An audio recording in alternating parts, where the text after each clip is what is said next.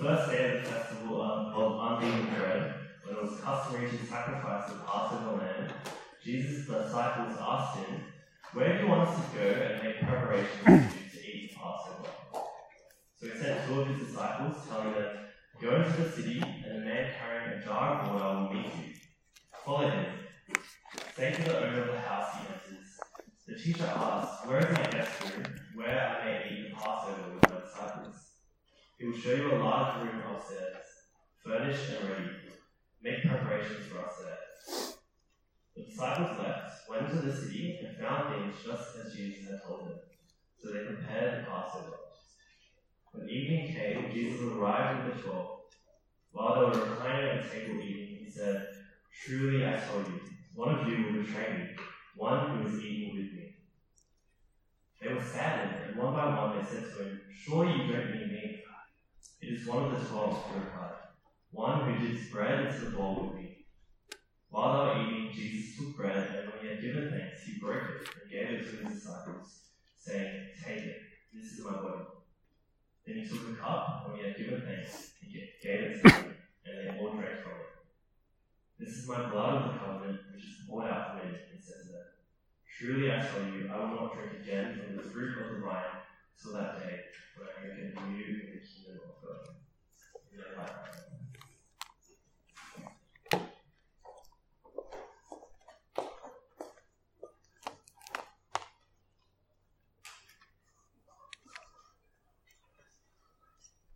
It's really great to be with you today at this EU public meeting. Let me share with you a little sign I saw recently that I saw on Parramatta Road when I was stuck in traffic last week. It's from Cadbury, and I don't know if you can read it up the back. It says, "Don't forget the grown-ups this Easter." For Cadbury, it's a very clever marketing ploy to try and get us buying into the commercialisation of Easter, buying chocolate not just for the kids, but for us and for adults as well. But it did give me some pause for thought, how we easily relegate Easter to the stuff of kids' fables and myths, bunnies and eggs and chocolates. We sentimentalise Easter, I think, to make it maybe more palatable to our 21st century sensibilities. Easter, we tell ourselves, is a time for fresh beginnings and new starts. And who really can't get around that? I mean, even in Australia, where the symbolism doesn't quite work because we're in autumn and not spring, the longing for a fresh start is so universal that we're able to put aside the hemispheric bias of the symbols. We all want a fresh start. The symbols of Easter, eggs and hares and so on, evoke meanings of new life and new possibilities. And they're good connotations, really. But amidst the 4-day weekend and the hot cross buns and the giant rabbits and the internet conspiracies about pagan goddesses, maybe we shouldn't be too quick to write Easter off as belonging to that realm of people who haven't yet learned that tooth fairies don't exist. Let's not allow the symbolism of Easter to run away from the heart of Easter. To do otherwise would be to mock Easter with metaphor and analogy, reducing the history and gravity of Easter into an inspirational parable. Because before Easter was a symbol, before Easter even was a festival, Easter was a series of events that happened in time and space involving real, complicated, fascinating people. A cast of characters that we've become very familiar with over the years. Pontius Pilate and Judas Iscariot, Barabbas and Caiaphas. And there at the beating heart of those events is Jesus of Nazareth and his death on the cross.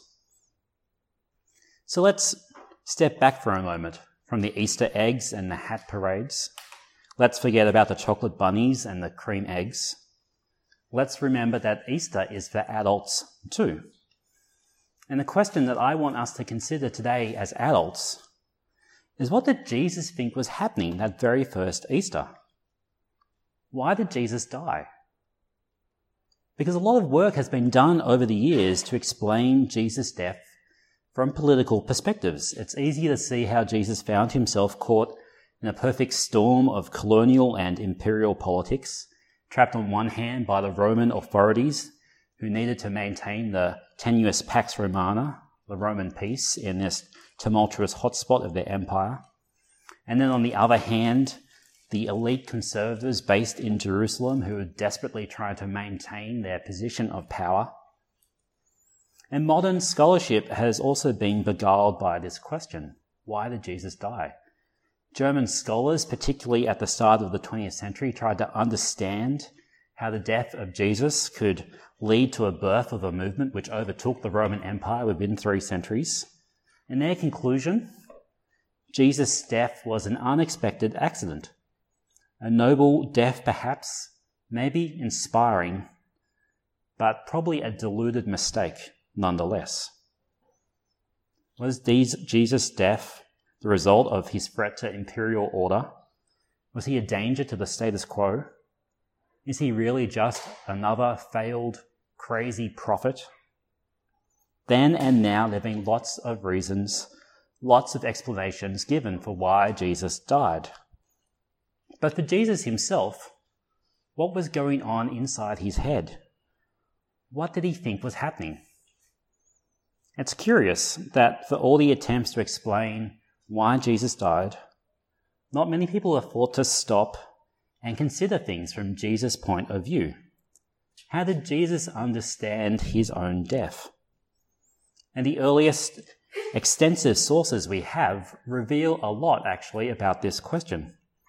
Instead of a mistaken, deluded, failed prophet, the Gospel, according to Matthew and Mark and Luke and John, all seem to indicate that Jesus knew very well that he was facing death.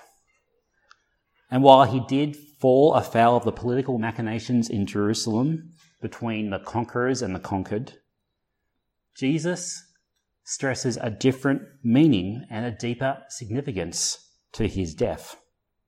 As he saw it, there was so much more to his death than a judicial murder or a martyr. As far as Jesus was concerned, the central meaning to his death was sacrifice. And we find that signaled for us in the passage which was just read from Mark 14, the account of the Last Supper. Mark alerts us to this in verse 12. He tells us that it's the festival of unleavened bread, the festival of Passover, an annual meal that commemorated a defining moment in the history of God's people. Because more than a millennium before Jesus, the Israelites had lived in Egypt, trapped in miserable slavery. And after sending many plagues on Egypt to loosen the Egyptian grip on power, God sent his final plague, a devastating blow. He unsheathed his sword of justice, and this justice would fall on everyone. It wouldn't pass over the Jews just because they were Jews. In every home in Egypt, of Jews and Egyptians alike, someone would die under this justice. And the only way for your family to escape was to put your faith in God's provision. You had to take a lamb and slay it, and splash the blood of that lamb over the front of your doors as a sign of your faith in God, that he would provide a way out for you. In every home that night, there would be either a dead child or a dead lamb. And when justice came, it would either fall on your family or it would fall on the lamb that you had substituted for yourself. And if you did take shelter under that lamb, death passed over you and you were saved.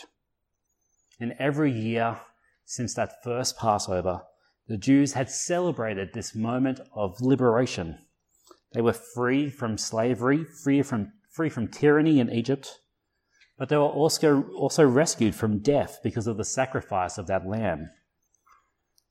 Each year at Passover, there was a dinner which was organized in a very particular way to remind the participants about these truths. At 4 points in the meal, the person presiding over the dinner would stand, cup of wine in hand, and recall God's promises. We find those promises in Exodus 6, where God makes 4 promises concerning Israel about Egypt. 4 promises which conveniently for us all begin with the letter R. Redemption from slavery, release from oppression, rescue by God's mighty power, and restored relationship with God. And the hope of these promises was so weighty for the Jews that they held on to them year after year. If we tried to plot them onto our 2019 calendar, the Feast of Passover, I think, will carry the solemnity and the stories of liberation and sacrifice that we feel every April at Anzac Day, combined with the family kind of feels we get at Christmas or Thanksgiving. Because this was a moment to gather with your family around the table, to hear these stories that you had heard every year since you were a child, as you broke the bread and drank the wine and plunged into the lamb. Maybe you might just start to imagine what it would look like to live perfectly free, without injustice or oppression, without anxiety or shame, without the fear of death and the sting of sin which we feel in every relationship. Because the Jews, ever since that release from Egypt, still experienced all these things. And in fact, while you're sitting there at that dinner with your nearest and dearest gathered around you, you might even begin to entertain the notion, quietly in your mind, ever so slightly, could it happen this year? Could we be finally free of death and shame and guilt and sin? It's significant, I think, for us that Jesus doesn't celebrate his final Passover with his biological family. That's what you're meant to do. Instead, he's in Jerusalem with his 12 disciples. He's taken them out of their own family context. And Jesus goes to great lengths to ensure that this final meal would not be interrupted. The way Mark has written it, it reads like a covert operation. Go into the city, Jesus tells two of his disciples, and you'll meet an unnamed man carrying a water jar, and he'll show you the place to go. And it's really quite secretive. Jesus is trying to preserve the security of this meal, because in the Gospels, we read that Jesus knew that his hour had come, that this elaborate trap laid by his enemies was springing into action around him, and his death was fast approaching. Jesus had set aside this one last time with the 12, one last time to be with them, one last time to tell them what he most wanted to say to them. For us, there are many elements in this meal that we might be very familiar with, either because of church or school or because a history in Western art. But I want you to imagine for a moment the shock of the disciples when, in the middle of this meal that they've celebrated every year of their life, Jesus suddenly and dramatically departs from the script. Verse 22 says, while they were eating, Jesus took bread, and when he had given thanks, he broke it and gave it to his disciples, saying, "Take it, this is my body." Because ordinarily at this moment, the person presiding over the meal would say something commemorating Israel's time in the wilderness, commemorating God's promises to his people. They would say something like, "This is the bread of our affliction, which our fathers ate in the desert." That was the standard kind of liturgical formula, trying to recall Israel's imagination back to their time of the Exodus. But here Jesus says something entirely different. This is my body. And I think what he's saying is something like, this is the body of my affliction, my suffering. Because he's leading a new exodus, the ultimate exodus, this ultimate exit from slavery and death, and bringing about the ultimate deliverance. And if you were a disciple at this moment, you would be totally shook. But Jesus continues. Mark says he took a cup, and when he had given thanks, he gave it to them, and they all drank from it. "This is my blood of the covenant, which is poured out for many," Jesus said to them. "Truly I tell you, I will not drink again from the fruit of the vine until that day when I drink it new in the kingdom of God." This is my blood, he says. My blood. It's Jesus' own death which makes this new greater exodus possible. And when Jesus says in verse 25 that I won't drink again from the fruit of the vine, his disciples would have heard that as some sort of promise or oath or covenant. It's like when we say, I'm going to do this even if it kills me.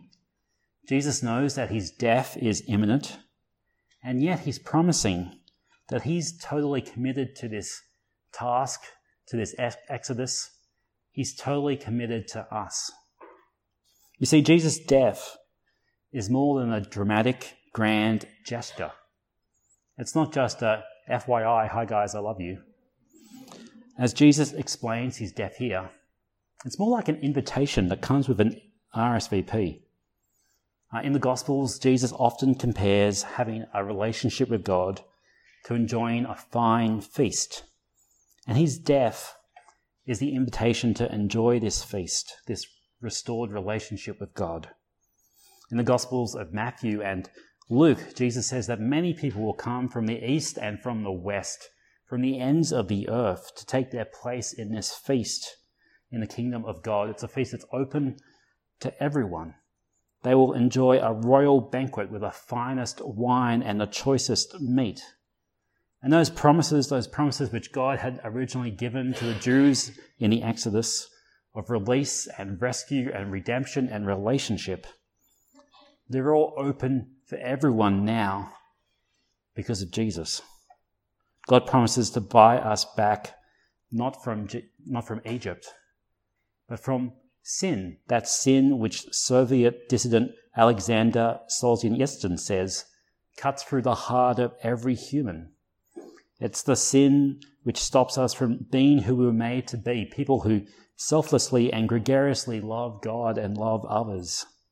And Jesus says that through his death, sin need not hold the reins on our life anymore. We can be free from the self-absorption and pride that characterizes our life. That pride, that absorption with ourselves, which even drives our best intentions. Jesus promises to set us free from all of this. But in Mark's account, there's another dramatic departure from the script. Because even though the Passover feast captured something of the haste of that original generation in Egypt, when they had to eat very quickly with flat bread and bitter herbs, Passover wasn't a vegetarian meal. The main course was the sacrificial lamb. And yet none of the four Gospels mention the main course at the Last Supper. There probably would have been a lamb there for sure, but they don't mention it. What kind of Passover would be celebrated without a lamb? And perhaps the reason that they don't mention it is because the Lamb of God is standing there at the table. Jesus himself was their main course. After all, in John's Gospel, early in John's Gospel, Jesus is described as the Lamb of God who takes away the sin of the world. And for the previous 3 years of his life, Jesus has modelled himself on a character that's known to us from the Old Testament prophet Isaiah as the suffering servant. Isaiah described him this way: "The Lord has laid on him the iniquity of us all. He was oppressed and afflicted, yet he did not open his mouth. He was led like a lamb to the slaughter, and as a sheep before its shearers is silent, so he did not open his mouth. He poured out his life unto death, and was numbered with the transgressors." When Jesus says, "This is my body, this is my blood poured out," he means, I'm the one that I'm the one that John spoke about. I am the Lamb of God which all other lambs pointed to, the Lamb that takes away the sin of the world, the Lamb that allows you to be passed over. And I think of everything that could have gone through Jesus' mind when he died, this identity, this vocation as the suffering servant of the Lamb of God, this seems to have been at the forefront of his mind. He didn't see his death as an accident or a mistake. He wasn't merely a victim of a political power play. He saw his own death as a willing sacrifice for our brokenness and our hard-heartedness. His death was a sacrifice freely given for all of us. And that's maybe where we encounter one of our major obstacles when we try to approach Easter as adults, this idea of sacrifice. Because I think in 2019, we think that sacrifice is what ancient, primitive people did in bloodthirsty societies to appease their bloodthirsty gods. We read an example like this in the epic story of the Iliad, that classic Greek story where one of the Greek leaders, Agamemnon, can't sail to Troy because he can't get fair wind. And that doesn't change until he brutally and kind of cruelly sacrifices his own daughter, whose death then appeases the anger of the gods, and they allow Agamemnon to sail away. What Jesus says here in Mark may seem like another version of that, a savage, backwards, ancient culture ruled by an irritable God demanding blood sacrifice. It all seems a bit fickle and unnecessary. But that's not what's going on here in Mark's Gospel. Jesus doesn't die because of a capricious God. Jesus doesn't die despite God's love. He dies because of God's love. He died because of his own love. It had to be this way, because all life-changing love involves sacrifice at the expense of someone else. And in spite of all our qualms about sacrifice, our stories and our lives are filled with examples of life-changing, loving sacrifice. We see this frequently with sports stars. I was looking on the website playersvoice.com.au last week, and there are dozens of stories of athletes who are where they are. They've become successful because of sacrifices made, especially by their families. Their families have given up a lot for their success. I found this story about Cody Nikorima, an NRL player whose parents gave up the security and money of a well-paying job in the New Zealand Army to move to Brisbane when he was a young kid because he'd started showing promise as a rugby league player. They took jobs where they were overqualified and underpaid so that their son might have an opportunity to make it in the NRL. All love, all real, life-changing love is sacrificial. And some of us are at uni today because of love like this that we've experienced from our families. One of the most moving recent literary examples, of course, is Lily Potter, mother of Harry Potter. In the first book of the series, when Voldemort tries to kill Harry, he discovers that he can't touch him. Every time the Voldemort-possessed villain tries to lay hands on Harry, he experiences agonizing pain and is thwarted. And when Harry later asks Dumbledore, "Why couldn't he touch me?" Dumbledore replies, "Your mother died to save you. Love as powerful as your mother's for you leaves its own mark. Not a scar, not a visible mark, but to have been loved so deeply will give us some protection forever." And it's a moving account because we know from experience, from the mundane to the dramatic, that sacrifice is at the heart of real love. And we know that anybody who has ever done anything that made a difference for us, a parent, a teacher, a mentor, a spouse, or a friend, sacrificed in some way. They stepped in and accepted some hardship so that we would not get hit with it ourselves. I grew up in the Blue Mountains, and every couple of years after a big bushfire, you'd hear stories from firefighters who would be out in the bush and find the charred remains of birds. It was kind of a hideous sight, but often hidden underneath the dead bird would be her babies, little chicks which had huddled under their mother's wings and survived. Instead of flying away, the mother had protected her chicks and kept them alive at the cost of her own life. And Jesus says that's what his death is for us. On the cross, Jesus got what we deserved, the sin, the guilt, the brokenness of the world. It all fell upon him. He loved us so much that he took divine justice on himself so that we could be passed over forever. With these simple gestures at the meal, holding the bread and the wine, and with these simple words, "This is my body, this is my blood," Jesus is saying to us that all these earlier rescues, the lambs at Passover, they're all pointing to him. Just as the first Passover was kept on the night before God rescued Israel from slavery through the blood of lambs, this last Passover meal was eaten on the night before God rescued the world from sin and death through the blood of Jesus. Implicit in this blood covenant, though, is the promise that one day Jesus will once again drink from the fruit of the vine.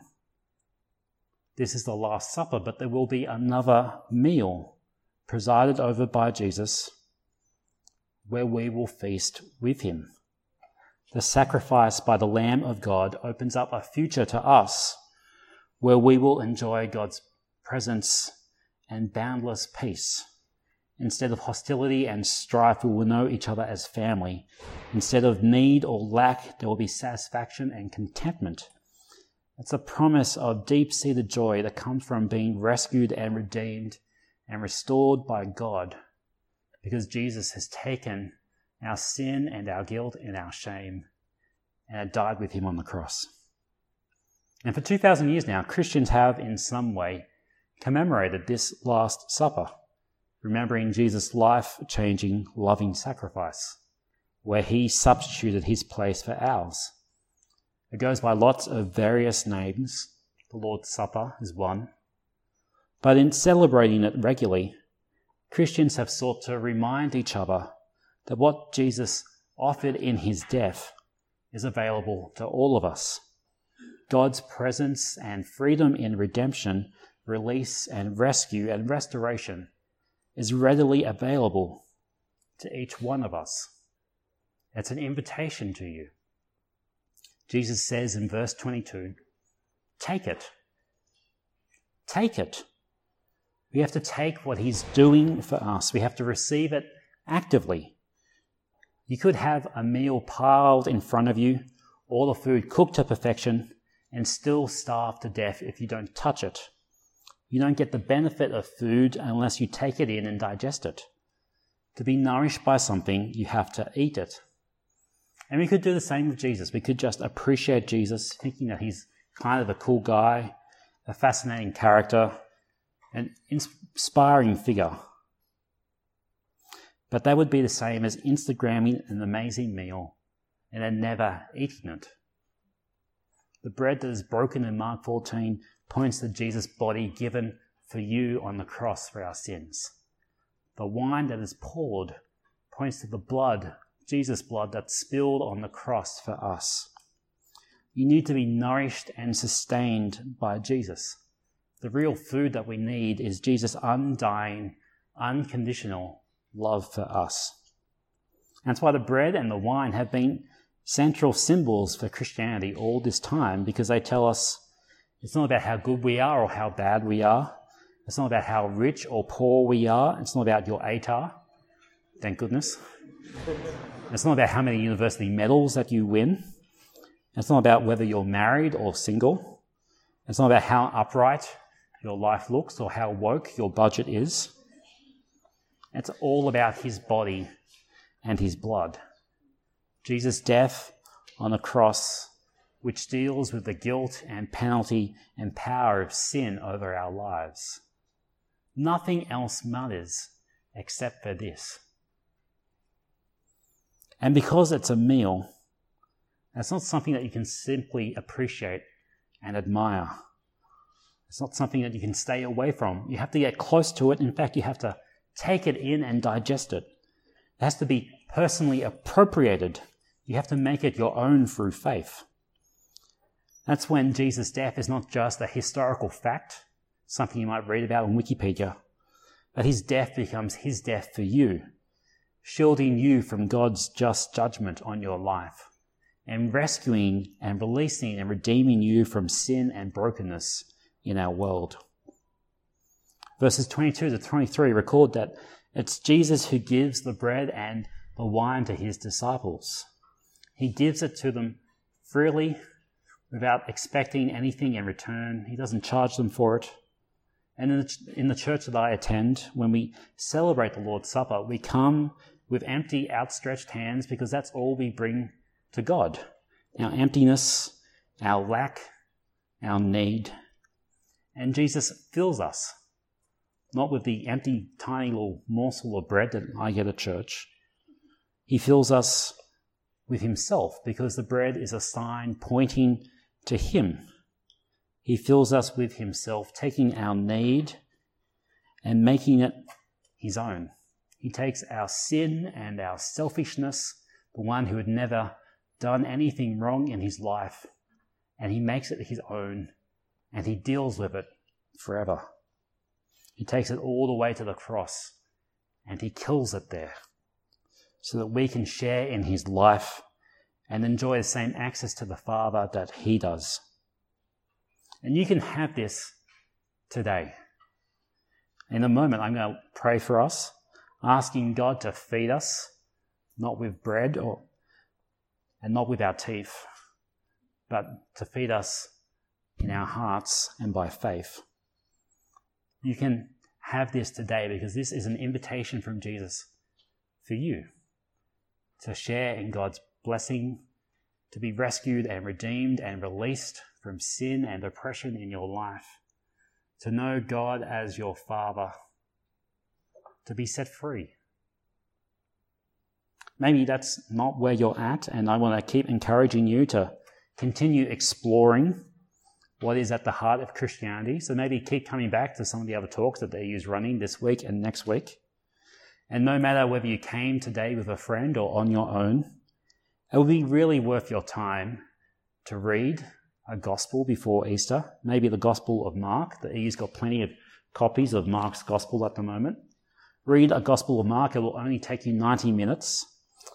And remember that Easter is for adults. If you haven't read one of the Gospels about Jesus' life yet as an adult, you're really missing out. If you want what Jesus offers you, if you want the rescue and release and the relationship that his sacrifice brings, you can have it. So let me pray, and if you want that, feel free to pray along in your own mind with me. God, thank you for Jesus' invitation to the feast. Thank you for such love that Jesus sacrificed himself for me and took my sin to the cross. I'm sorry for my selfishness and pride. Please release and redeem and rescue me so that I might enjoy a relationship with you and call you Father like Jesus does. Amen.